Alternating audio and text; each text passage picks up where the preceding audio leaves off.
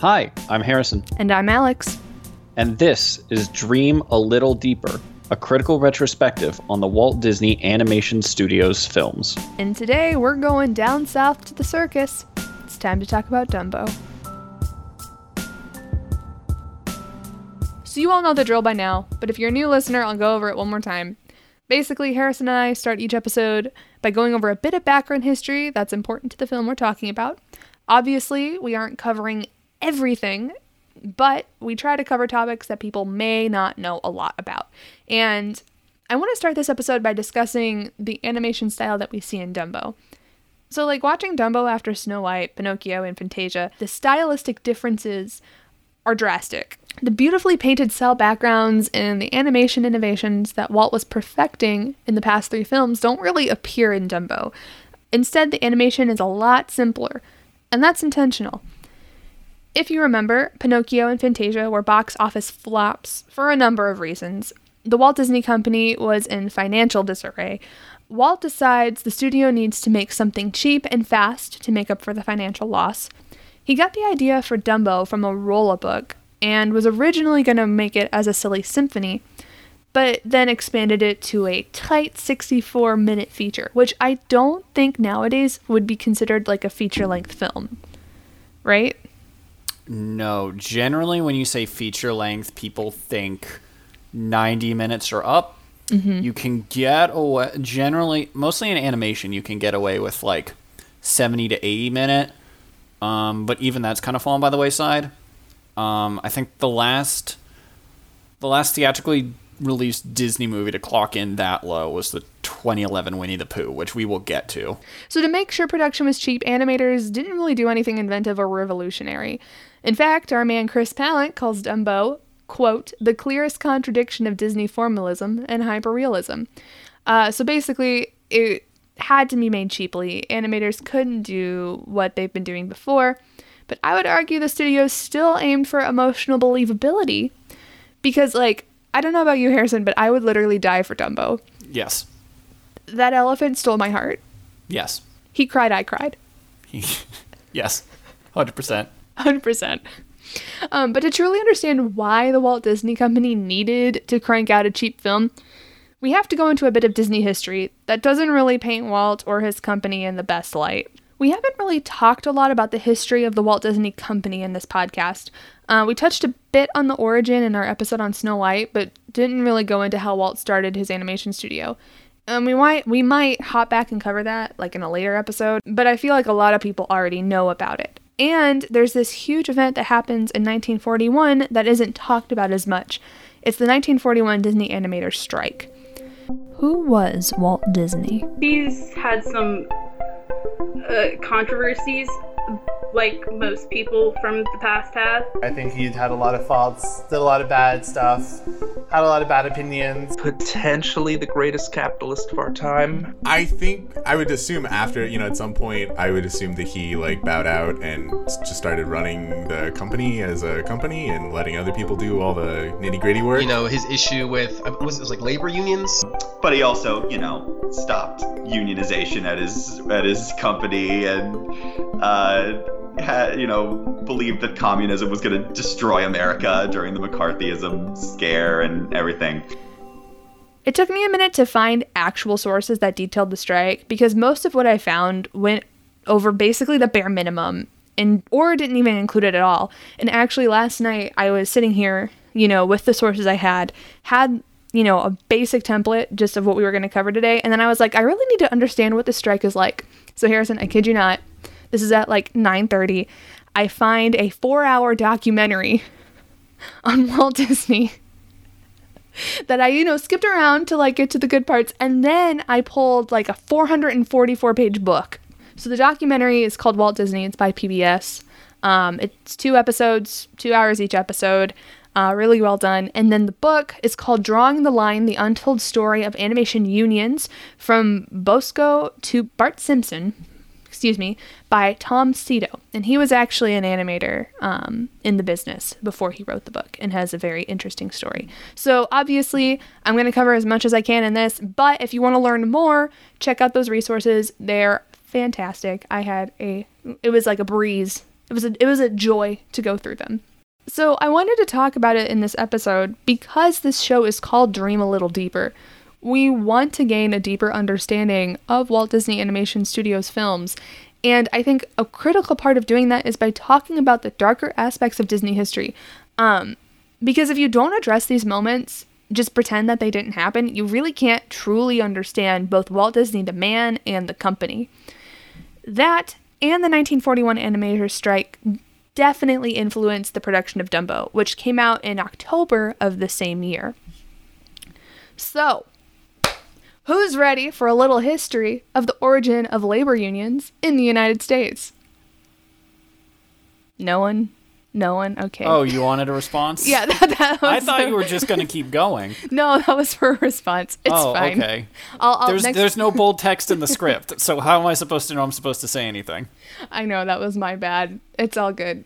All right, so the beginning of unions in the United States. So, obviously, unions back then and to this day are still really not popular in the United States. And that's thanks to Woodrow Wilson's Red Scare back in 1919. Harrison, can you explain this? Yeah, so this is generally understood to be like the first Red Scare in the U.S., and it didn't really start in 1919, but it like hit its peak in 1919-1920. It persisted throughout the entire, like through most of the early 20th century, and I would argue the Red Scare still hasn't quite stopped. But it was marked by like a widespread fear of like super far left extremism and ideology. In large part, this was caused by the Bolshevik revolutions, the rise in anarchism, the October Revolution, stuff like that. And a lot of like American government and American capitalists and business owners began to get worried that labor organization and strikes and walkouts would be like the first step down a slippery slope, basically into chaos and communism as it's commonly understood here in America. There is a political cartoon that I'm looking at right now called Step by Step by Sidney Green. It came out in 1919. It's literally on the Wikipedia page for the first Red Scare, which is why I'm looking at it.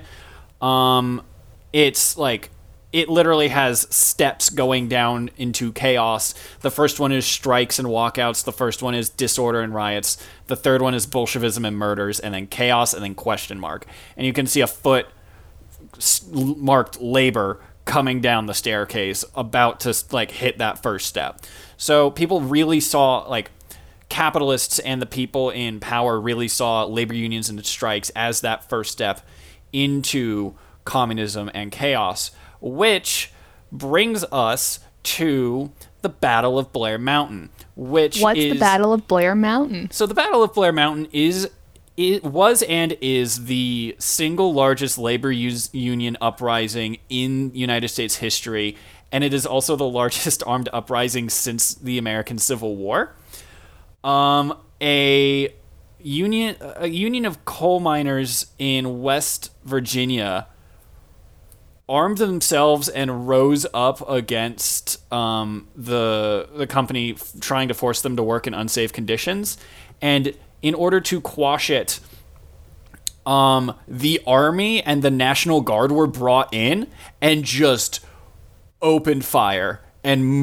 And I think something like 100 people were killed and more were arrested.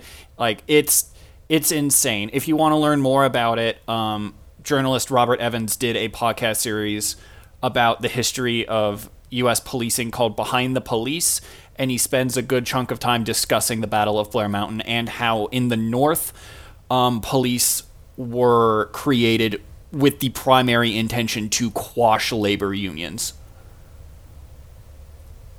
So it is tense, to say the least. Well, it's crazy because you say it's the second largest since the Civil War. It is the largest since the Civil War. Yeah, and I've never heard of it until now. That's intentional. It's the same way that people didn't hear about Black Wall Street until Watchmen had to draw attention to it. Right. Like, it's wild how American history is, like, continental U.S. history is way more fraught than anyone has ever taught it about. And it's just like, oh yeah, labor unions were a thing. People didn't like them, but they ended up getting rid of child labor, and now they're not useful anymore, so we don't need them. So the Red Scare causes a fear of communism and labor unions in the United States. So how did we get to a point in history where people were actively trying to form labor unions? Well, the Great Depression had a lot to do with that. This is a time when basically everyone except the mega rich people are really affected by it. And in the book I was reading by Cito, he basically says, like, there was a sort of class leavening. So the elites of society, being like the artists and the intellectuals, were brought down to a lower class. And then World War II comes around, and there's this threat of Axis power. So that's, Germany, Italy, Japan. And that really kind of solidified America's view on the wealthy class. So Mussolini and Hitler, they were capitalists. In Germany, Hitler arrested all union leaders. He suspended the 8-hour workday, and laborers didn't want that. Disney, obviously, like, he was a capitalist as well. And there's accounts of him, like, wanting to call on Mussolini. And, he was one of 2 Hollywood producers that openly welcomed Hitler's favorite filmmaker when she visited Tinseltown. So, it's not like he's looking at these powers and being like, I'm not going to associate with them. He is actively trying to associate with them. And so people, laborers and people who saw Axis power and was like, I don't like what they're doing, they see Disney's actions and they're like, great, love it. So Hitler is giving capitalism a bad rep with laborers in the United States. People are suffering from the Great Depression, and banks were also hit hard by the Great Depression. In March of 1933, FDR orders bank holiday. The bank holiday was March 6th. Roosevelt's bank holiday lasted a week. It wasn't just a single day. He also placed an embargo on the export of gold and suspended all payments of gold to satisfy government obligations. So he basically said, if you don't have the cash on hand, like, pay up. So a bunch of Hollywood studios were affected, but also 2,000 banks closed after that week. Like, he was just cleaning house. So this affected a lot of Hollywood studios close to bankruptcy because they relied a lot on Wall Street investments. Disney eventually became a public company in the 40s, and that's just due to the financial state they were in. Roy Disney, who handled a lot of all the finances of the company, really convinced Walt to sell shares of his company. But then Fantasia flopped. Shares dropped from $25 to about $3 to $4. The accounts are different. And investors were dropping out left and right. Disney really, really, really needed a win with Dumbo. They needed it to help bring in revenue and put the studio back on track. But obviously, things weren't doing all that great right now. So Disney got his studio attorney. His name was Gunther Lessing. He gave Walt's crew, like, this really sad story about how bad things were on the East Coast. And basically, would go around and, like, would have other animators go around and be like, life is so bad. If I had a beer, I'd be crying in it right now. Following this sob show, the studio attorney would then ask everyone for a 15% pay cut. So, using, like, these ethos to kind of be like, look, things are rough. Give us we need more money. But as it was the Great Depression, the workers were also having a rough time, especially in the film industry. Not only were things difficult financially, like, working conditions in Hollywood weren't great when you think about it, like, when you look into it.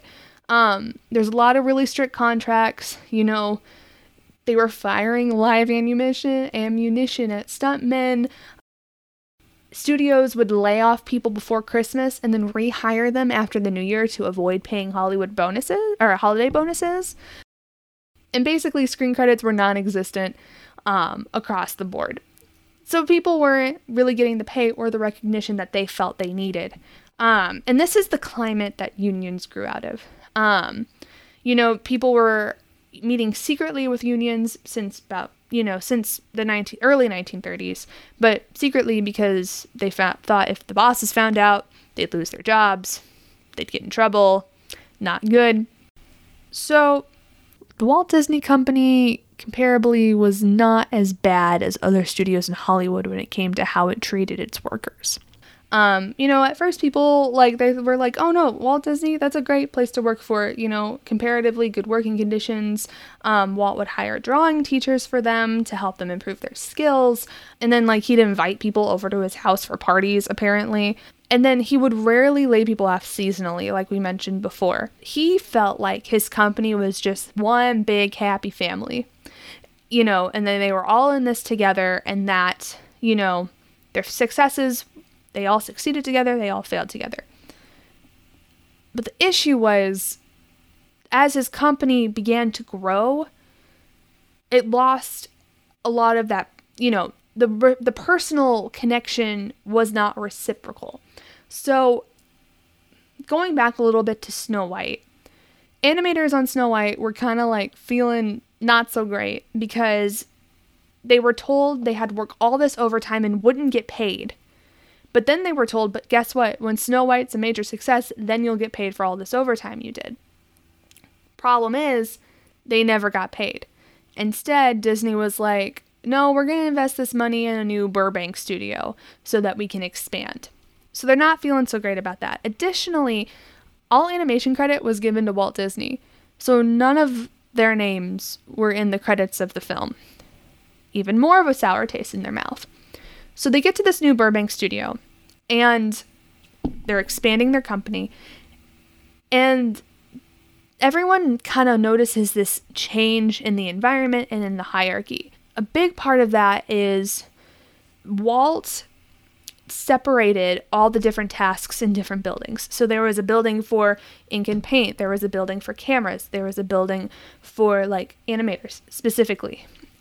And that would pretty heavily actually correlate with the salaries that people were making. And the salaries were completely varied. So they ranged from $12 a week for some people to $200 and $300 a week for other people. Additionally, because the Disney company went public, the big bosses were making 5-10 times more than the highest paid members on the creative team, and 100 times more than the women that were working in ink and paint. I think specifically in Disney's, when Roy convinced Disney to go public with the company, he had to sign some contract, and Roy was guaranteed $1,000 a week in Disney, and Walt Disney was guaranteed $2,000 a week.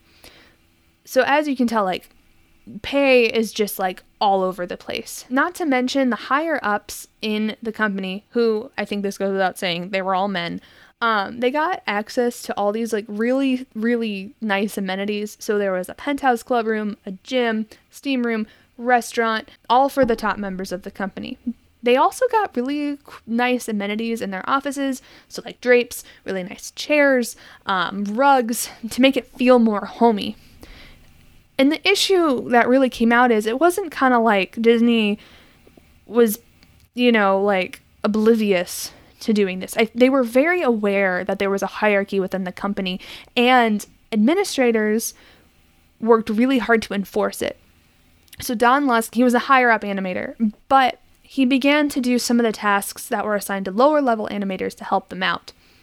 So, cleaning up and that kind of thing. Higher ups took notice. They didn't like it.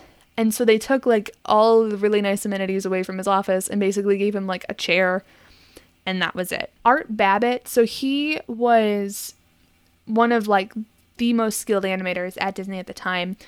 He created Goofy, and he animated the Evil Queen, Geppetto, the Mushrooms in Fantasia. Had one of the highest salaries in the company. But he saw what was going on, and he was like, this isn't good. So he became outraged because the studio refused to give his assistant a $2.50 raise a week. When he asked Walt Disney about it, Walt basically said, quote, "Why don't you mind your own goddamn business? If he was worth it, he'd be getting it." Essentially. Yeah. Some of these stories are, we'll get to them. Well, the company did not shine brightly in this instance. Art basically gave him a raise out of his own salary. And these amenities that I'm describing here wouldn't be such a big issue if the lower tiered workers had decent working conditions and were paid a living wage. Another example of how bad conditions were working for the Walt Disney Company and how little everyone was paid. So in the Walt Disney doc on PBS, they talked about this woman in ink and paint because of the Great Depression. Her husband left her and her kids. And in order to make sure her kids would get fed, she wouldn't go on her lunch break and work through her lunch break. And she passed out from malnutrition because she wasn't feeding herself enough. And then there's this whole concept of bonuses. So in a lot of companies, they'll have a very they outline when people get bonuses, where, it just, they'll be like, okay, every year or at Christmas you get a bonus. Well, Walt was like, I'm going to give a bonus when I feel like it. And kind of did the same thing with firing. Oh my God, he's Mr. Burns. So bring me that dog. I will make him my executive vice president. But no, he did. And the thing is, with unions, you had to give 2 weeks notice, 2 warnings before, you had to give a reason. But literally there's an account of Walt who just fired a guy because he criticized a short that he directed, because Walt couldn't really handle criticism because he had a bad temper. And it's just it's not a reason to fire someone. It's not. But that's what he did. That's what he did at his company. And that's why people were upset. And you also have to think about kind of the shift in Walt's character. So the Walt Disney Company kind of goes from this small family feeling kind of place. But by 1941, Walt's a pretty big celebrity. He's not one of the major Big 5 Hollywood studios yet, but he is treated like a celebrity everywhere he goes. When they moved to this Burbank studio, there's accounts that say he doesn't wander the halls and have conversations with people. He's not talking to the animators. He's not engaging with everyone. He basically shuts himself in his suite and has administrators just kind of barricading it. Not actually, but they stand out there and they're the in-between for everyone to get to Walt.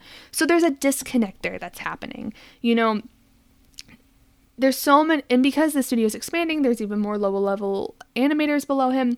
And so as people are grumbling about their pay and being all he's aware of it, but he really, I don't think, understands how bad it is. Again, because he's not down there with everyone. He's choosing to shut himself in his office and work on that kind of stuff. So 1935, some federal legislation's passed. The federal government passes the Wagner Act of 1935, and it allows collective bargaining. So that prompts people in Hollywood, like animators, to begin organizing unions, which ultimately leads to the Screen Cartoonists Guild, which is the union that the Disney animators ended up joining. So there's all these grumblings going around. People aren't happy. Walt's aware of this happening now. He's aware that the union is beginning to make a little more of a presence. At his studios, I think that the Screenwriters Guild was able to get 400 out of 500 animators to sign on. They go to him. He refuses to acknowledge the union, refuses to engage in negotiations, pretends like it doesn't exist. In later documentaries, Walt goes on the record saying that he didn't engage in negotiations with the union organizers because he didn't think that's what his employees actually wanted. He goes on to say that if joining a union was something that his employees truly wanted, then he would negotiate and give them that. But he told the union organizers that he had to discuss it with his people first. Other sources I read and watched seem to indicate Walt was more aware than he lets on in these accounts, but I think it goes to show that he truly did not think there was an issue with the way he was running his company or treating his employees. As I've said many times before, he saw them as a family and felt that he knew what would, in the end, be best for them. So in February of 1941, Walt Disney calls the entire company to an auditorium and gives them a speech. He tells the company that he believes, quote, and this is a quote from an audio file from the PBS documentary, But he says, quote, "The men who contribute the most to the organization should, out of respect alone, enjoy some privileges." He then goes on to say, quote, "If you're not progressing like you should, instead of grumbling and growling, do something about it." So they did. Well, obviously the staff didn't take this too well. And actually his speech prompted even more people to sign on with the union. People who were on the fence were like, "Nope, I'm on board with this. We're going to do this." And Walt later apologized for the speech, obviously. And some animators have gone on to say, like, nowadays, like, if Walt had been a lot more transparent with how bad things were financially for the company, then things might have been different. But instead, he decided to patronize them and call all union talk communist. And that's really what made people upset at the company, at least for some people. All right, so now we're going to go back. Remember Art Babbitt, our babe, who paid his assistant out of his own salary? Who got mentioned literally 15 minutes ago on this recording. So we're going to go back to him. So he was able to recognize how bad everything was going right now. And he's like, "You know what? I'm going to join the Screen Cartoon Guild, the screenwriter, this union that we've been talking about." And Disney literally looked at him and was like, "Hey, tu brute." Like, literally felt stabbed in the back by this guy. He took it as a personal betrayal. So Disney threatened to fire him no matter how hard he worked. Basically, like, approached him in the hallway and said that.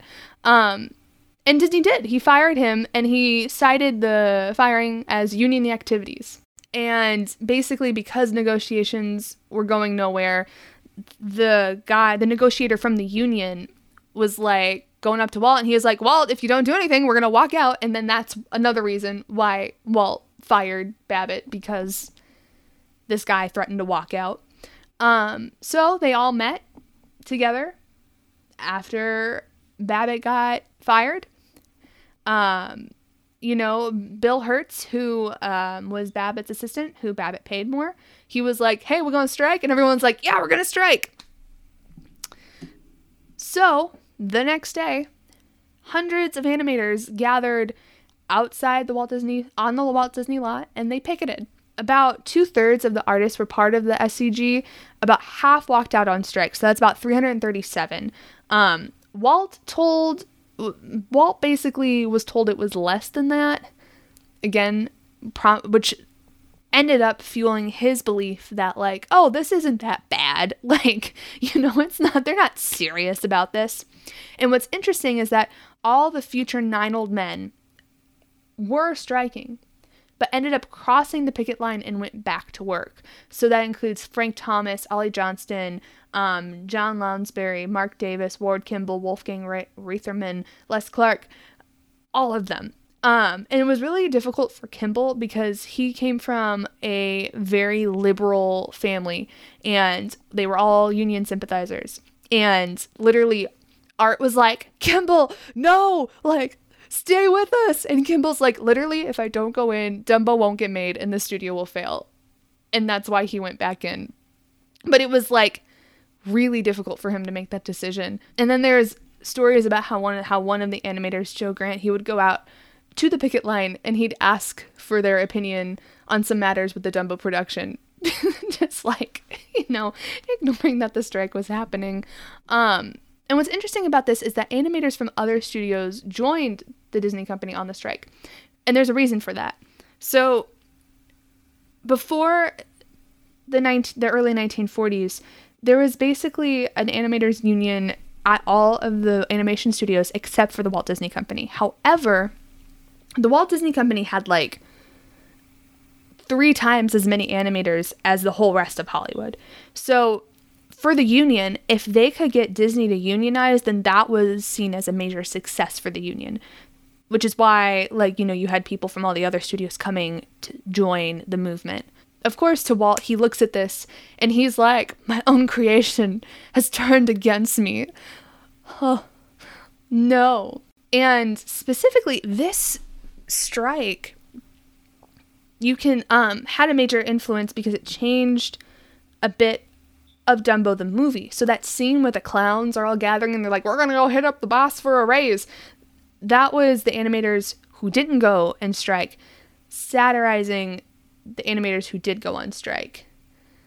And being, you know, basically outwardly saying, like, that was dumb. So 1 month into the strike, Walt doesn't recognize the union, doesn't want to discuss negotiations. So nothing's changed. So one day, they're out in the lot. Babbitt sees Disney driving by. Babbitt verbally abuses Disney. Disney hops out of his car, jumps over to him, and, like, basically starts to beat him up. They have to be pulled apart. It's like this whole physical brawl. I'm not trying to laugh because it's funny. I'm just laughing because, like, it's just like, oh my gosh, these people would actually, wow, this is the emotional point they're at. But that actually happened. And that really, in that instance, pushed Disney, or Walt Disney, to see this as conspiracy, the reason behind people would strike. Because in his mind, he's like, we're a family. Like, we love each other like a family. Why would my family go against me and, like, do this to me? And so there's only one answer. What is it? Communism. Well, he needed to blame, like, that's the thing. He needed to blame something on this because he was just so shook by it. And at the time, like, communism was this, like, dark shadow looming over Hollywood. So, like, why not blame communism? So Disney gets so upset, he leaves to go to South America. And actually, that's the trip that will end up inspiring the Good Neighbor films, which we'll talk about episode after next. So he goes and leaves to South America. He's, like, so upset that, like, his dad dies while he's over there and he refuses to come back for the funeral. They had a difficult relationship to begin with, but, like, that's just kind of the emotional state Walt's in right now. Roy, his brother, is actually kind of glad he stayed there because he's the one who ended up resolving the strike. 5 weeks into the strike, Roy basically signed a union contract under the name of the Walt Disney Company. Roy basically gives the unionists everything they asked for. They made the deal July 28th, 1941. Pay rates basically doubled. Animators making $35 a week now made $85 a week. But there was another round of layoffs. And it's interesting because 207 union workers were laid off and then 29 non-union workers were laid off. So you can kind of tell, like, you know, who was targeted in that. They had to shut down the studio for a couple months afterwards, but the studio reopened September 21st, 1941. And then Walt returns from South America and he finds out what happens and he's mad. So he goes straight to Washington to try to get the federal ruling overturned, but he failed. And then, like, he fires Babbitt, you know, and then violates the Wagner Act. Basically, the company is like, we're firing Babbitt because he's artistically inadequate. And then, you know, Babbitt was like, this is what I do. And the court's like, he's not artistically inadequate. What are you talking about? So they made the studio rehire him. But then he ended up, you know, not working there in the long run. But this whole incident marks a major shift in the Walt Disney Company. To Walt, the studio doesn't feel like a family anymore. He now hates communists. He's discouraged by his previous failures. He's now lost his trust with his animators and, you know, still blames communists for the strike. And many accounts, especially this PBS documentary I watched, they were like, he became a different person. You know, the way the studio ran, the way he treated his animators, the way he treated the people who worked for his company, it completely changed. So it's a major turning point in the Walt Disney Company, and that's why I felt like it was important to talk about. Anyways, back to Dumbo. The studio succeeded in making it quickly and cheaply. It had about an $850,000 to a $950,000 budget, and it made $1.3 million in the box office. And unlike Fantasia, critics and audiences loved it. It ended up winning an Academy Award for Best Original Song. It was nominated for Best Song, Baby Mine. And Dumbo was going to appear on Time magazine, but then Pearl Harbor happened, so it got shelved. So I just want to start by saying, can we just talk about how freaking cute little Dumbo is? Yes. Just with I love him. His big eyes and those big ears. And he's just right. like, oh. My heart actually melted. And I was like, I don't want anything wrong to happen to this beautiful baby elephant. And I mean, honestly, nothing to the most traumatic thing that happens to him IMO, other than like his mom being put in solitary confinement, is he gets chased by a pyramid of elephants. So like, I feel like he's doing all right. Not to mention he gets like drunk on absinthe. I'm pretty sure that was absinthe. It was green. It was absinthe. Like, because like, and like, you know, really, what did that get him? He learned how to fly. Like, yeah. So net positive, honestly. Net positive. Oh my gosh.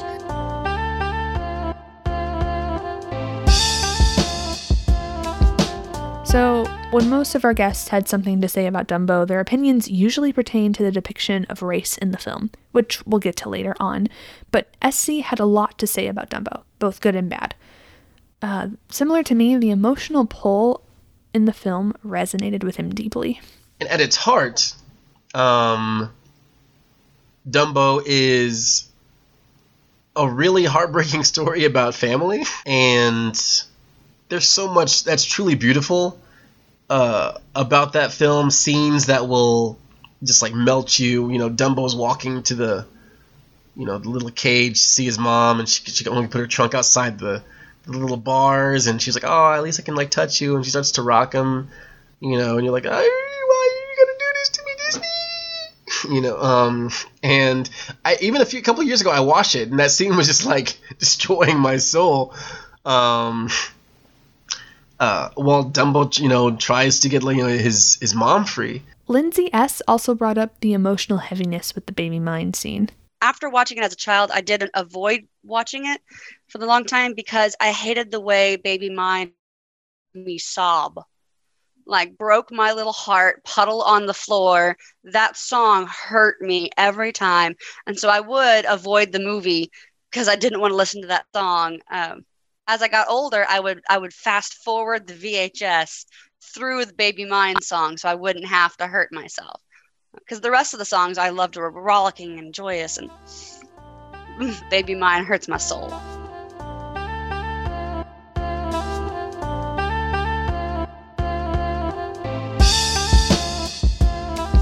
So I felt like the pacing was actually pretty great, and I think that this is the length that Snow White should have been. Yes. It's only 63 minutes, including credits, which I thought was interesting. Yeah.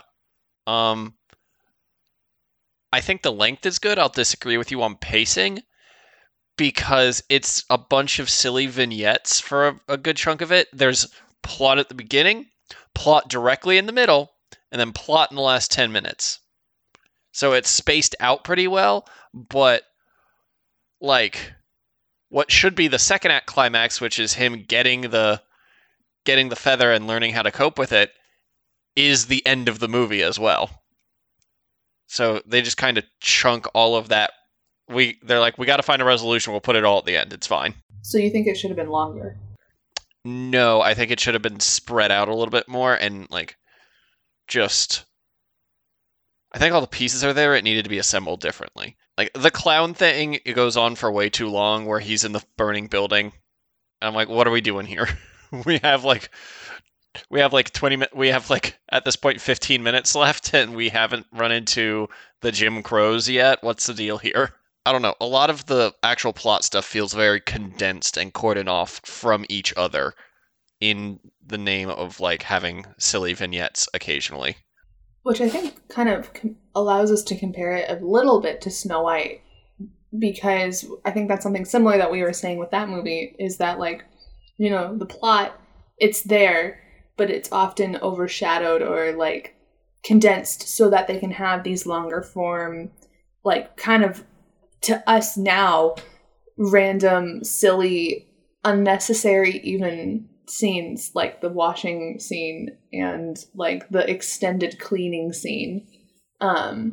Except with this time, like especially with the clowns, like it's not really like, it's not paired with a song, that goes on forever. It's just kind of this long, drawn out gag. And I would agree. I did think that the clown scene when they're like, he's in the building, that just like kept going. I was like, how many ways can you not pour water on a fire? Like, I was like, and then I was sitting there like, guys, and it was just dumb. I didn't even think it was funny. I was just like, guys, okay, we get it. You can't put out a fire. Like, and then they literally put gasoline on the fire. I'm like, do we have like, I know it's the 40s, but like, do we have anybody watching over Dumbo? Like, he could die here. This is real. That's real fire. Like, I was genuinely concerned for that man's safety. Me too. I was like, and this is supposed to be funny? Like, or was it supposed to be funny, or were we actually supposed to resonate with Dumbo and be like, this isn't good? Like, I don't know. That's the thing. I don't know what you were supposed to take away from this, because I'm sitting here like, look, you made people laugh. Mm-hmm. Should like, yeah, probably should have had some OSHA regulations in place here, but like, you made people laugh. Clowning is a noble profession. Be happy with it. But it's not considered in the movie a noble profession. I know. They're all like, oh, he's a clown. Yo, okay, can we talk about that? Talk about, like, drawing humor that doesn't actually feel like it's humor. Like, the other female elephants are hitting a little bit close to home right now. It was really like all the race stuff in this is really noticeable in July of 2020. Mm-hmm. To date this recording. But like hearing the other single lady elephants going on about how they're a proud race, mm-hmm. and he is consorting with clowns, so he's no longer an elephant. They are like this close. They are a millimeter away from calling him a race traitor explicitly, mm-hmm. and it's wild. Mm-hmm. Even at the very beginning when they're poking, Dumbo, fresh out of the stork, is like just existing, and they're making fun of his ears. I'm like, I'm sorry. He is 2 seconds old. He will grow into the ears.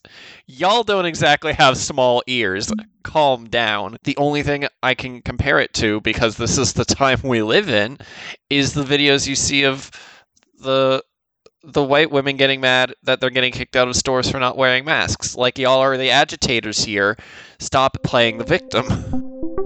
Who was Walt Disney? Was potentially racist. I think he was kind of outed as a racist, ?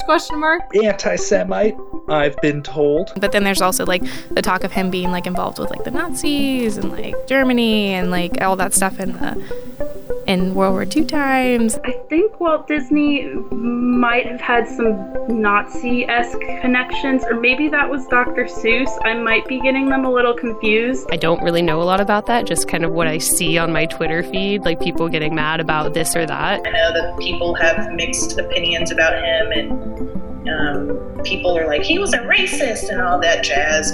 But then, of course, there are all of the things that you hear about him being incredibly racist and incredibly misogynistic. I do know of his anti-Semitic history, and that was kind of a moment where I had to separate what I loved from the man who created it, because it's hard to imagine Walt Disney, who created this brand that has been enjoyed by so many kids around the world, was kind of hateful at times. Some of his beliefs, I think, are a little retrograde and, do not hold up to scrutiny. But, I mean, like everyone from the time period back then, like, things have changed so drastically that things that they wouldn't have gotten bad press for then, they would definitely be getting bad press for now. I know that his way of thinking, in the 30s and 40s and 50s wasn't the best, but it went with the time. Speaking specifically on like racism, I would say on the whole, for a white man of that time, I'd say he was a good one because he tried to make the world a better place. But of course, Song of the South exists, the crows in Dumbo exist. So there are some things that aren't ideal. Going back a little bit to the race thing, can we just talk about the fact that when they're setting up the tent in the beginning of the film, it's all like black men and the elephants putting this together. So like on one hand, wow, like these elephants ladies so badass, but then on the other hand, what are we saying about black people if like we're drawing direct comparisons in this scene to elephants as they put up a tent? Alex, were you paying attention to the lyrics of the song? Oh yeah, no, I was too. We work all day, we work all night, we never learn to read or write. Like, it is explicitly like a racist slave working song, and it keeps getting worse. Like, the longer that song goes, it's like, we don't know when we'll get our pay, and when we do, we throw it all away. Like, it is a white conservative male's fantasy about why we shouldn't have a welfare state. Because, like, if these kinds of people can't be trusted with their salary, why should the government help them at all? Which, like, it's Walt Disney, so that's entirely, like, that's a valid read at this point. Well, especially since, like, this is a spoiler alert, but, like, there's going to be a worker strike coming up soon, like a union strike, so... Alex, you can't put a spoiler alert on history. Well, like, I didn't know, like, before I started doing research, I didn't know about it, so maybe someone else doesn't know about it, you know? You can't spoiler tag history. Well, I'm gonna spoiler tag history. Alex, that's like watching Band of Brothers and being mad that somebody spoils how World War II ends. Okay, but I also think World War II history is a little more commonly known than Walt Disney Corporation history. I'm just putting it out there. Spoiler tag history. Oh, I just did. And even still, the moratorium on spoilers is up anyways, because it was like 80 years ago. The spoiler moratorium is up. I said it. I'm not taking it back.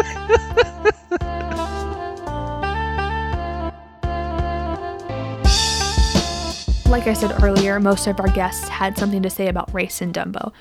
But the roustabout scene, the moment in the film where nondescript black men work to pitch the circus tents in the rain, it kind of goes over people's heads. But a few of our guests also picked up on the racist characterizations that Harrison and I were just discussing. And then there's things like, you know, the roustabouts at the beginning talking about how... I'm trying to remember the lines. I once got the lyrics to the roustabout Harrison, song. would you like to pull up the lyrics? We read them all out when we did our Dumbo recording. When other folks have gone to bed, we slave until we're almost dead. We're happy-hearted roustabouts. How did this... Okay, this is what, the 1940... This is 1941. We don't know when we get our pay, and when we do, we throw our pay away. We get our pay when when children say, with happy hearts, it's circus day today. Muscle aching, back near breaking. Eggs and bacon, what we need. Yes, sir. Boss man houndin', keep on poundin' for your bed and feed. For your bed and feed. There ain't no let up, must get set up. Pull that canvas, drive that stake. Want to doze off. Get them clothes off, but must keep awake. Swing that sledge, sling that song, work and laugh the whole night long, you happy-hearted roustabouts. Yike. Okay, yeah, that last line. Pullin', poundin', trying, groundin', big top roundin' into shape. Keep on working, stop that shirkin'. Grab that rope, you hairy ape. Stop. No, I just read that too. Not good.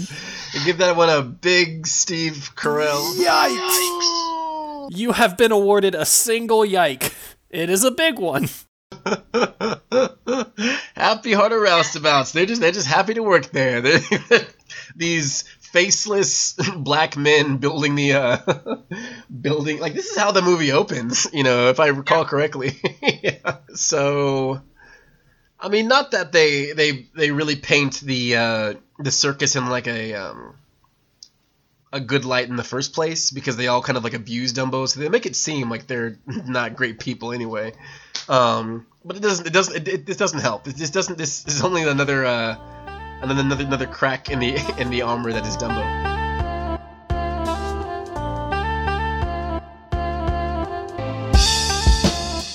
One of the things that really stood out to me, like you've already mentioned the lyrics are atrocious.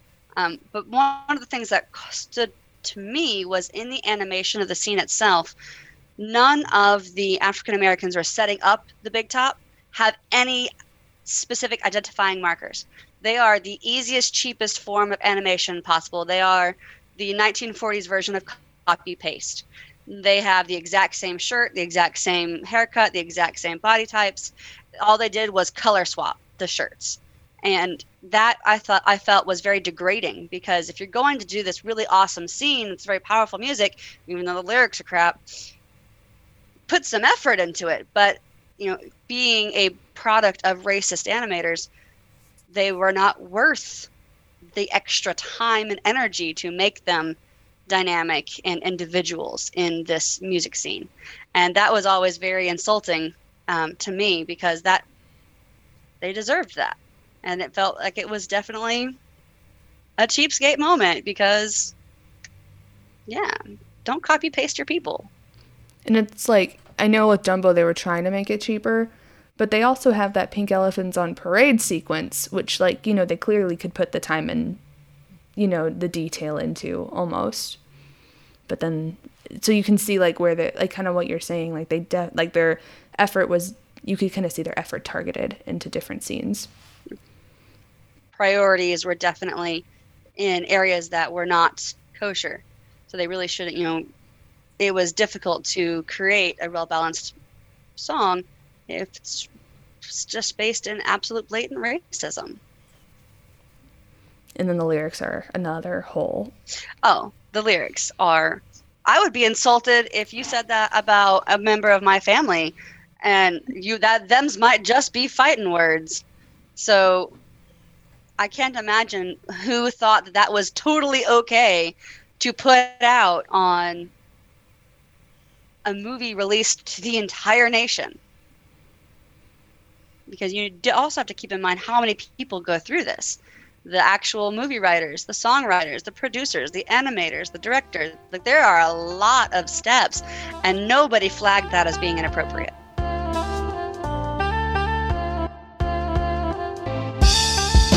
I feel like we also haven't talked about The Crows a whole bunch. It's racist. That's all we can say. It's bad. I will point out this, though. In terms of production, the audio quality on every one of those crows is super echoey, which leads me to think, and it's echoey compared to the other voice parts in this. Like, all the clowns sound normal, quote-unquote normal, like they sound good. The elephants all sound good and isolated like they were in their own booth. I am pretty much convinced, because the crows have a musical number, all of the performers did a group recording in a single studio, which is why it's super echoey. They did. Okay, that's what I figured. No, you're correct. They did. The main crow was voiced by a white guy. Really? He was. The casting of the crows can be a bit of a controversial topic. The 4 side crows were all voiced by black men. These men include James Baskett, who played Uncle Remus, Brer Fox, and Brer Rabbit in Song of the South; Nick Stewart, who voiced Brer Bear in the same film; composer and arranger Hal Johnson; and singer Jim Carmichael. However, the lead crow was voiced by a white man, Cliff Edwards, who was also the voice of Jiminy Cricket. Cliff Edwards notably did an imitation of the Southern African American dialect of the time, emphasis on imitation. Clearly, we can see a bit of an issue with this. Additionally, Harrison referred to them as the Jim Crows, and that was the original name of the leader of the Crows. However, the Walt Disney Company changed his name to Dandy Crow in the 1950s because the original name referred to racial segregation laws. The other crows are named Fats Crow, Specs Crow, Deacon Crow, and Dopey Crow, just in case anyone was wondering.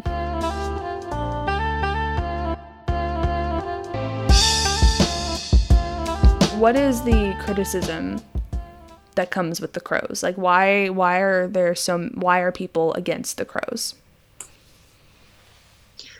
The crows in general have a couple different reasons why they are worthy of criticism. The first thing that comes to mind is that they are the only characters that speak in Ebonics.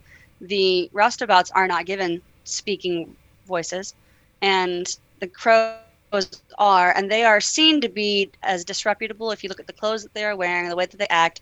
They they have the appearance of being disreputable, just like playing around hoodlums kind of idea. And the leader of the Crows' name is literally Jim Crow, and he's the only Crow voiced by a white guy. And so it's very difficult to deal with when you are watching it with understanding of what racial dynamics are and the progress of time, because it's, again, just like the Roustabout song, it is very blatantly pulling from this racist concept. Now, oh, go ahead. I was going to say, I believe there might have been another criticism of them, but I'm not positive on that aspect. And so is there anything like you guys wanted to add about the Crows in general? Well, I was going to ask, do you know, because one thing Harrison noticed when we were watching it is that the sound quality with the Crow characters was different than all the other characters. It sounds more hollow, kind of like instead of just having each character like by themselves in their own booth, they kind of did like a group recording. Do you know anything about that at all? I didn't notice that when I watched through it, but now that you've mentioned it, I'm going to have to watch it again. Every time I've watched this, only recently that I've become aware of sound quality being a factor. As my husband's become working on his voice acting career, I've learned to identify what is good audio versus what is bad audio. And before, I don't think I ever would have noticed the difference. But now, that's a good point. I should go back and rewatch that. Mm-hmm. That's interesting, Harrison. What caught that to your attention? So it's the fact that like when you're doing isolated vocals of someone, ideally you want to be in like as much of a soundproof room as possible. But when you're doing music, you want those acoustics. You want like the chance for the audio to echo and like meld in with itself as you're going, and you can kind of hear that like it's not quite hollow. You can hear the room they're in. You can almost hear it's boxy. You can hear their vocal tracks like melding with each other. It's very much a musical. It sounds like they're in a musical recording space as opposed to a voiceover recording space. Yeah, and that's mostly for the music stuff. I would have to go back and re-listen to see if Jim Crow's audio is specifically different, considering he was voiced by a white guy, compared to the rest of the Crows, which definitely are all blending together. And it's just more like it's subtler, like behind, like production racism, like we mentioned earlier. That would be interesting, especially because Jim Crow is the lead vocal in If I See an Elephant Fly, or that's not the right title. It is.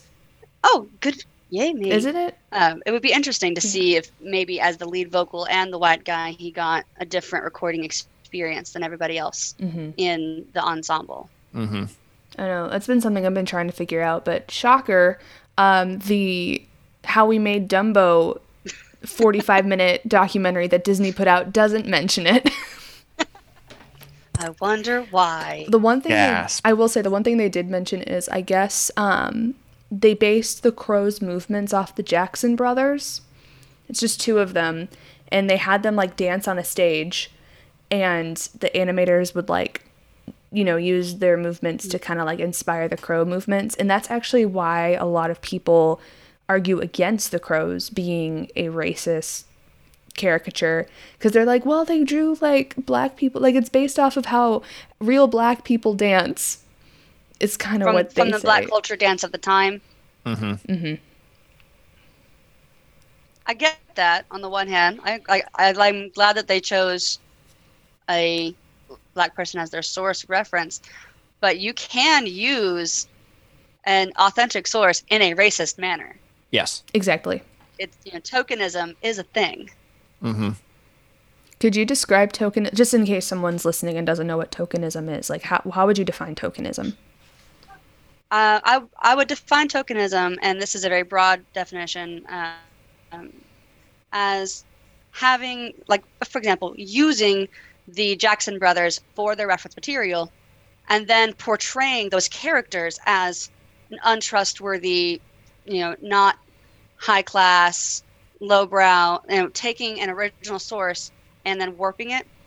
But tokenism in general is We're not racist. I have a black friend.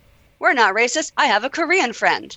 It's, we're not a racist show. We have an Asian subcast member. Obviously, we're not racist. It's saying that because you have X, you cannot be Y. It's a really vague definition. It's been a long time since I've looked it up.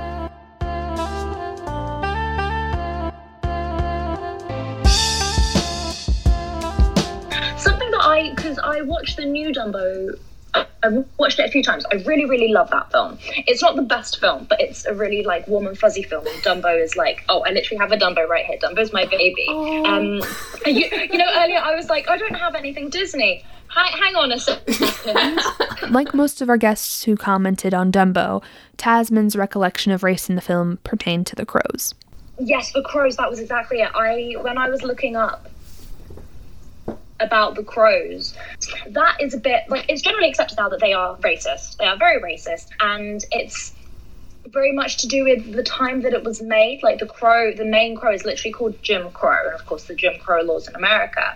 But as I was watching it with my dad, he was like, but that is what the accents and the way that they were dancing and stuff, there are videos of black minstrels at that time that were they did perform like that. I was like, but the point is that they're a caricature. If you just watch that song, it isn't necessarily racist in what you see on the screen, but they were voiced by white men putting on black accents. It was like a virtual blackface in a way, and I believe I read online that they've removed that scene from Dumbo on Disney Plus. They have not. Oh, have they not? We watched it and it's there. Okay. See, I was actually going to say that I don't think that's a good idea, because I saw something that Warner Brothers, at the beginning of one of their films with their streaming things online, they put something saying there are things here that are not represented by people at Warner Brothers today. We're not cutting the things that are racist out of this film, because in doing so we would be trying to erase the fact that they ever happened, and that is an incredibly dangerous thing to do. And that was I just saw that on Twitter, they need to put at the beginning of the old Disney films, because like I said, if I grew up watching Big Hero 6, my life would have been very different. I like to think I'd be a superhero now, but who knows? Alternate realities and all that stuff. But kids now growing up with things from 50 years ago, they're not going to understand context. That at the time it was fine, but now it's not okay.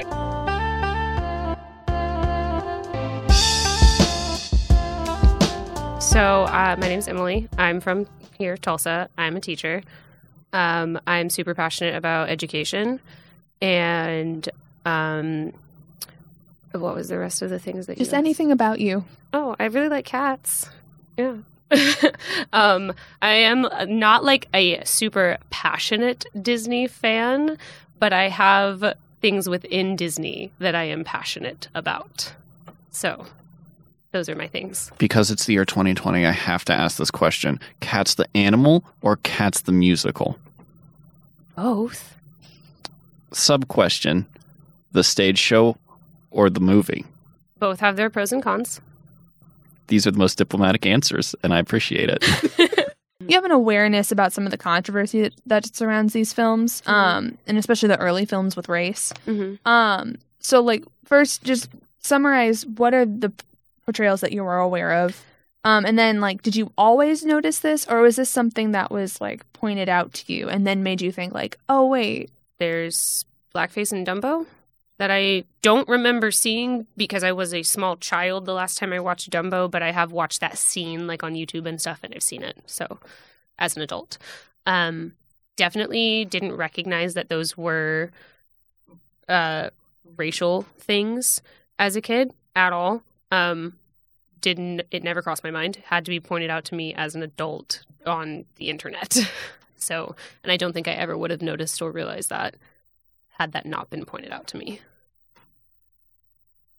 Probably not their brightest moment. So how do you think knowing these things alters the image of Disney that most people have? I think that it maybe doesn't. I and you say most people, so that's what I'm going off of. There are certainly people that are like, cancel culture, I'm done with Disney, I can't believe they did that. And there are people who are like, wow, they really messed up. That's not cool. But I think most people that I would think, it's just kind of like, oh, wow, I didn't realize that. And they move on. Like, I don't think it's enough to make most people like stop watching the movie if they like it or anything, or like do anything to, I don't think it changes most people's view on Disney. Disney is still it's a monopoly on films these days. Like, it's the most, everyone knows Disney, and everything that's produced nowadays is somehow connected to Disney. So I think if it truly changed people's opinions of Disney, that wouldn't be happening in the way that it is.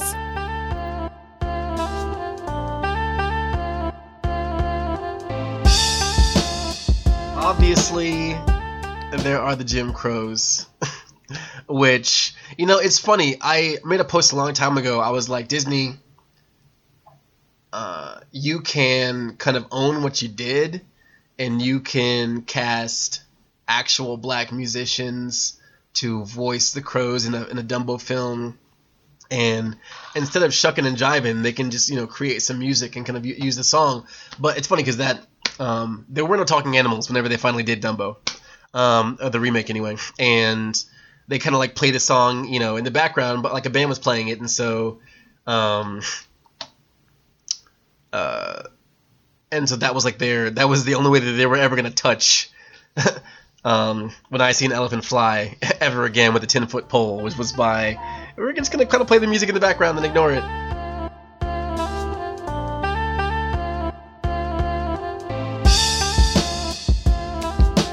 So you mentioned in a text, this movie explains a lot about me as a person.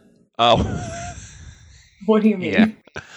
I mean, one, while we're on the topic of the roustabouts thing, just the visuals of the tent being put up are extremely anxiety inducing to me, because at any point it looks like that tent could just blow away.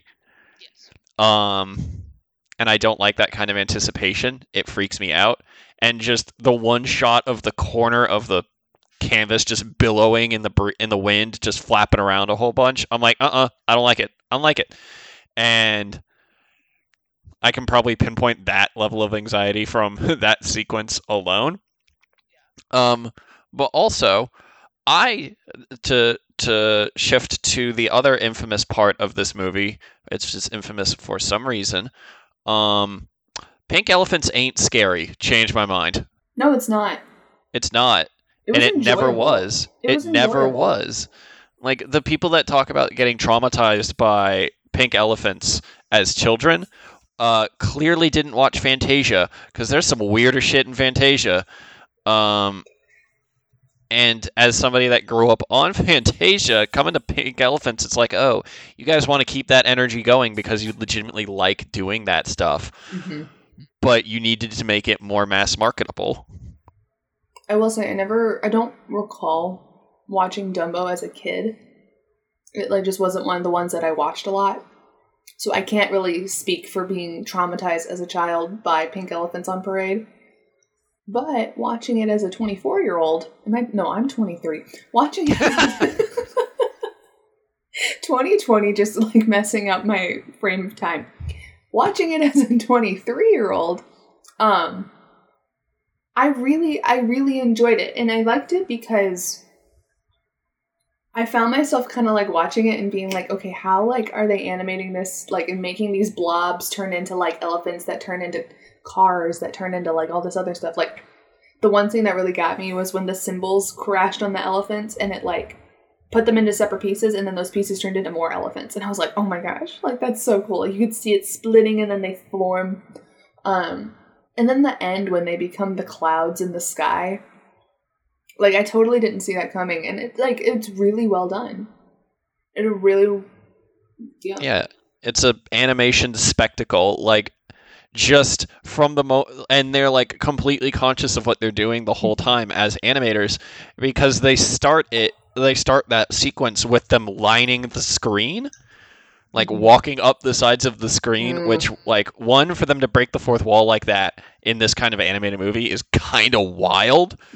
But also just the way they're stretching and squashing as they're walking is, like, there's a reason Disney animation, like, kind of set the standards for what the animation rules are, and one of those is, like, squash and stretch. Like, how much can make sure your characters are, like, elastic to a degree, and you could see that principle really on display in this sequence, because there is a lot of bouncing and stretching and getting stepped on and stuff. And I drew the comparison to Fantasia earlier, but, like, this almost feels like a Fantasia sequence at points, especially when the elephants are ice skating and gliding around and doing the skiing bit. It is, like, basically the Dance of the Sugar Plum Fairies again, just with psychedelic elephants.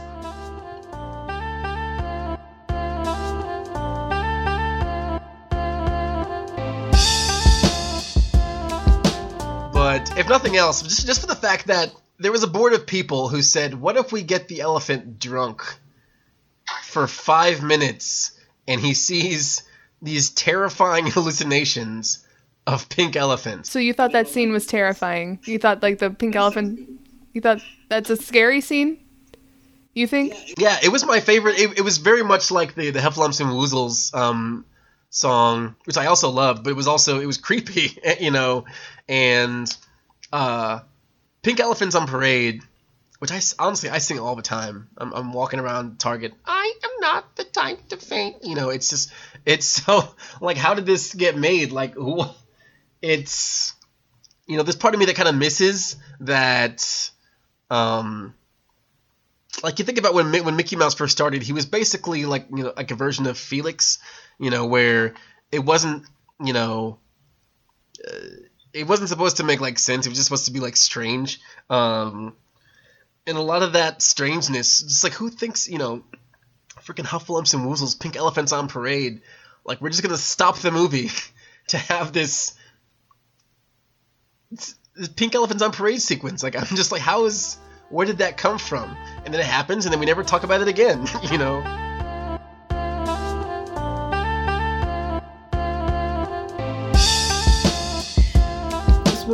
So real quickly, squash and stretch animation technique, could you, like, elaborate a little more on what that is? I mean, I would, but it's in the name, right? Like, it's one of the principles of animation. I don't. Let me see what the other ones are. Give me a second.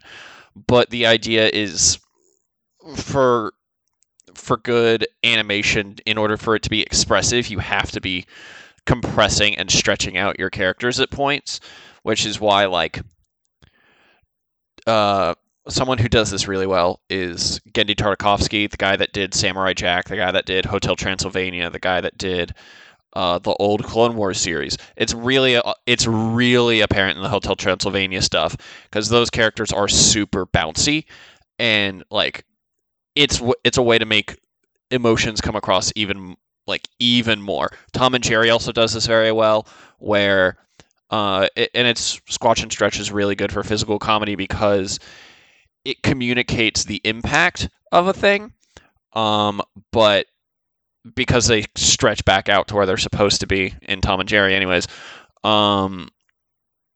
it communicates like yes, there was an impact, yes, it hurt, but it didn't, like, kill them, you know? Yeah, the 12 principles of animation were Disney's principles of animation. Like, they were pioneered by Ollie Johnston and Frank Thomas back in the 80s. So, like, it was more, they basically compiled all this stuff together that they were already doing. It wasn't anything new specifically. This movie, compared to Snow White, Pinocchio, and even Fantasia to an extent, just had a more comical, casual tone to it. Like, it kind of felt like a more slapstick animation that like I think was more typical of American style or United States style animation, like pre Snow White, you know, where it was like it is more of like a like I said, like more slapstick. You don't really, there's still the emotional realism, I'd say, because like when Dumbo and his mom are separated and like that whole relationship, you know, I felt that emotionally. Like you see Mrs. Jumbo, you know, in the beginning, and she's like looking for her kid, and she's like, where is he, and like you see that longing, which just makes the separation even more intense. But yeah, but I felt like it was a less serious. There was less gravity to the stakes, you know. Yeah, it's considering what Walt Disney was trying to do with those first 3 movies. This is infinitely more populist than the other three. Like he set out to make high art with Snow White, Fantasia, and Pinocchio. Pinocchio to a little bit of a lesser degree, in my opinion, but like still pretty lofty goals.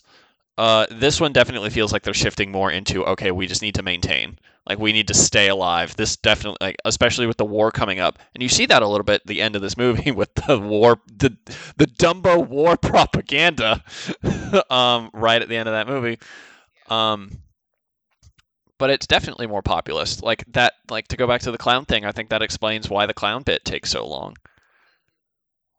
Because it's slapsticky and fun. Also, I'm going to take this moment to say, Mrs. Jumbo did nothing wrong, and solitary confinement is unethical across the board.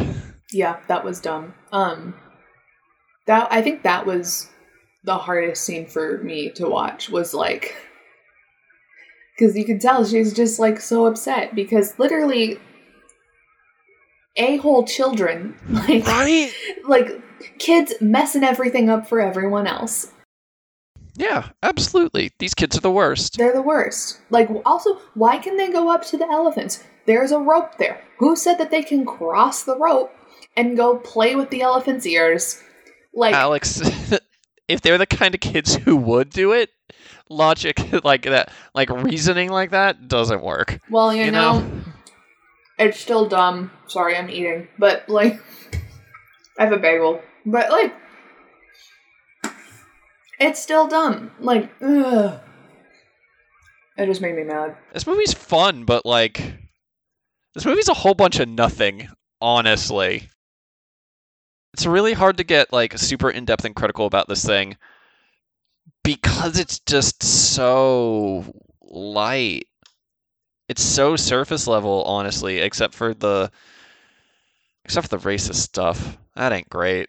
Well, I will say this, like, I think it proves that point that you made earlier, where, like, the plot, you have plot in the beginning, plot in the middle, plot in the very end, you know, and everything else is just kind of, like, little vignettes of things. And there's not, like, a lot of gravity to the film. There's, like, the stakes aren't high. The stakes aren't... Are there stakes? I mean, the stakes are Dumbo needing to, like... Okay, here's a take. Uh-huh. The stakes are less about Dumbo learning to be himself, which everyone, I was taught as a kid that Dumbo was about learning to be yourself. No. Dumbo is about learning how to monetize yourself. Exactly. At the end, one of the great things that makes it a happy ending is that Dumbo signs a contract. Like an entertainment contract.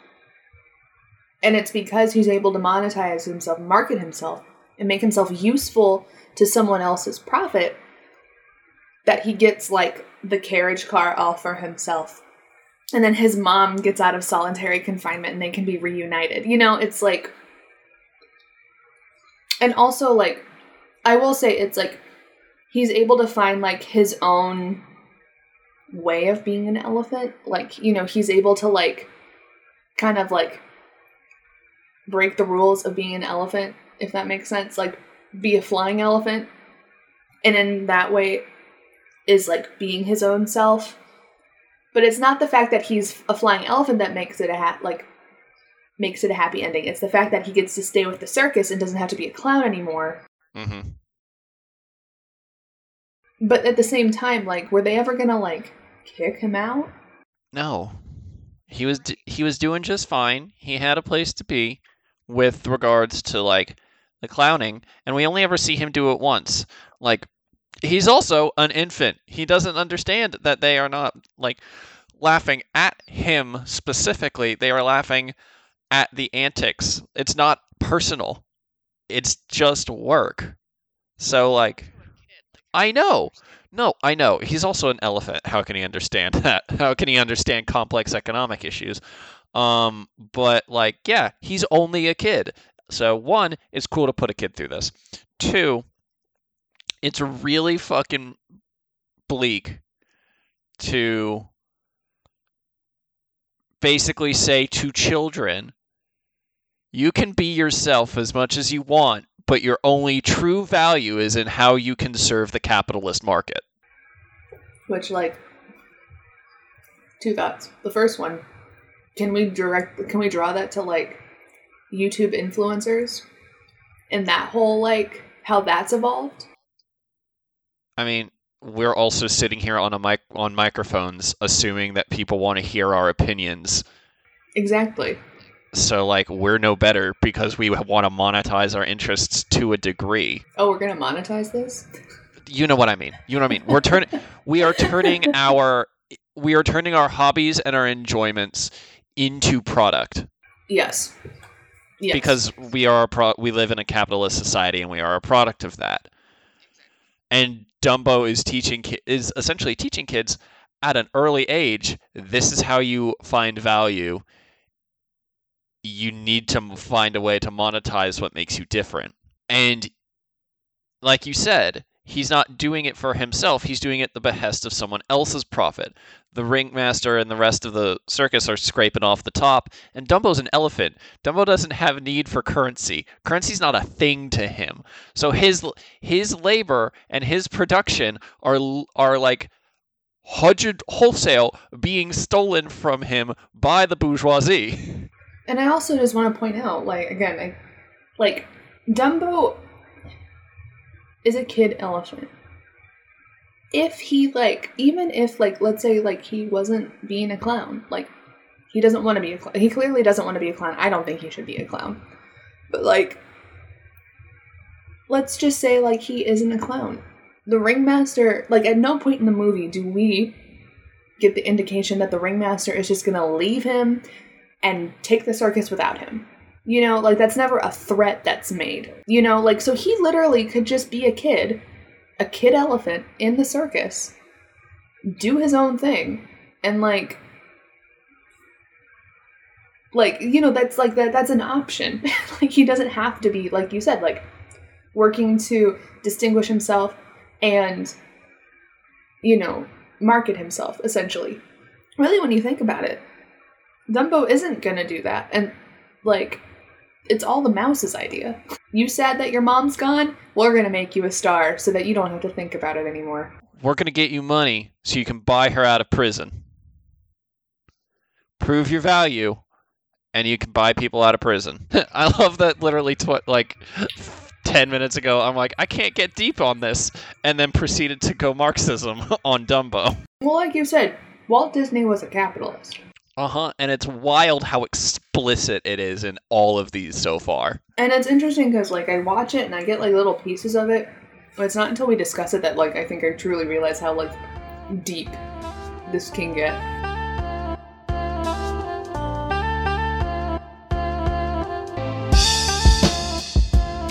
I think the heart of the story is a lot of fun. Like, Dumbo doesn't speak. You know, it's a mute character, and for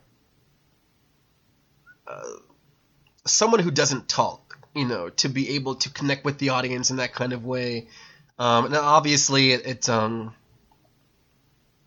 know, who's the Timothy Q Mouse? Is that what his name is? You know, he's basically the. It's funny, I never thought about it before, but the anime Afro Samurai is a lot like Dumbo in the way that Afro doesn't speak, but Ninja. Yo! Ninja talks for him, basically. It's the same kind of... I never thought I would compare Afro Samurai to Dumbo, but it just hit me, and I was like, oh my god. You blew Harrison's mind just there. You literally blew his mind. I was not ready I was not ready to transcend reality on this interview, but fucking here we are. Which clearly means the RZA should have done the music for the Dumbo remake. Would have been better than Elfman's score. Right? But, man. Tim Burton and the RZA is a collaboration I think that the world could use right about now. Maybe it would help out Burton. I need a fucking minute. Holy shit. Oh my god. Can I tweet that? Can I give you credit? Can I tweet that? Oh my god. Please do. Like it's even hitting me right now. I'm like, how did I That would be incredible. Oh my god. How did we get here? Holy shit.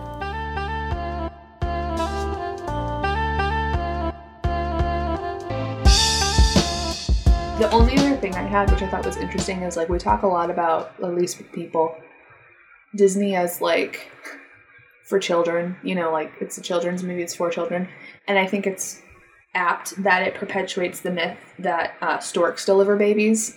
Jesus Christ, yeah. You know, and they even say like the main stork tells Mama Jumbo like, oh, who's expecting? Like, you know, like, but it's not like expecting like you would tell a pregnant woman, it's like who's expecting a delivery almost. Yeah, it's also, it's dancing around some kind of bleak subject matter because she's clearly waiting for her baby, and she's like, I don't know where this baby is. So we're like dancing around miscarriages, maybe? And it's very weird. Also, uncredited Sterling Holloway performance in The Crow, or not The Crow, in The Stork. Winnie the Pooh voices the stork. That's why his name oh my god, that's why I was like, where have I heard this voice before? But it was because it was a stork that I was like... Many Adventures of Winnie the Pooh. Yeah, there's a lot of small, cool things about this movie, but like it's hard to spin them out into like any cogent points. Like, I made a note of the fact that the train is doing I think I can, I thought I could, I knew I could, going up that mountain. Like, it's a small thing, so I, like, had to go, I was like, when did this story originate? And, like, the earliest Little Engine That Could story is dated to, like, 1906 in, like, Sweden. So, it, like, the first instance of that phrase specifically appears in a Swedish thing in 1902. The first story appears in 1906. So, like, I didn't realize how old that story was, so it was very weird for me to see that shout out there and realize that, like, oh, it's even older than this. But, like, there's nothing more, like, analytical I could say about it. I'm just like, yeah, that's cool. That's a nice thing. That was refreshing. And there's, like, other little bits in this movie that also, I think, allude to later Disney films. Like, so I made note of the Heffalumps and Woozles versus Pink Elephants on Parade. And then, and I only know this because I've seen this movie a million times. The Ringmaster... his, like, white shirt thing, like, flips up a lot. And, like, you know, and that happens to the dad, Mr. Darling, and Peter Pan in that opening scene a lot. And I was like, oh, that's, like, a repeated gag. But, again, like, and, like, the hippopotamuses in this are, like, exact same character models as the ones in Fantasia. Oh my gosh, like, you're right. Like, we're starting to see, like, because Disney has, like, now that we're a good chunk of the way into early Disney, we're starting to see the animation reuse. And then we'll get to Bambi, where it's all bespoke animation. Well, and it's interesting because, like, it's definitely alluding to, like, the Xerox money saver. And it's interesting that, like, this is, like, their attempt to kind of, like you said, like, conserve, like, not go all out and, like, blow out their budget, but, like, just seeing, like, okay, what, like, trying to sustain their company. And that's that basically, like, spoiler alert again, what happens in the Xerox age in the 70s. You can't spoiler tag history, Alex. Well, I did again. This episode title is going to be episode 4, Dumbo, or You Can't Spoiler Tag History. I love it. Well, that's all from us this week. You can find me on Twitter at @play_champion. And you can find me on Twitter at Alex_Isaac and on Instagram at AlexIsaac_. You can also follow the show at Dream Deeper Pod on Twitter and Instagram. You can also write to us at dreamalittledeeperpod@gmail.com. Special thanks to all our guests who took time out of their days to talk to us. You can find SC on Facebook at SC King Official, and you can watch 300 Days to Mars Zero Gravity on YouTube. You can follow Lindsay S. on Twitter at Lexington Sierra. You can follow Tasman's book blog at Books in Tasman on YouTube and Instagram, and you can find her poetry page at Tasman May Poetry. And you can follow Emily at Emily_Michelle on Twitter. Thank you all so much for tuning in this episode. We really appreciate it. Join us next time for our discussion of Bambi. Until then, dream on, silly dreamers.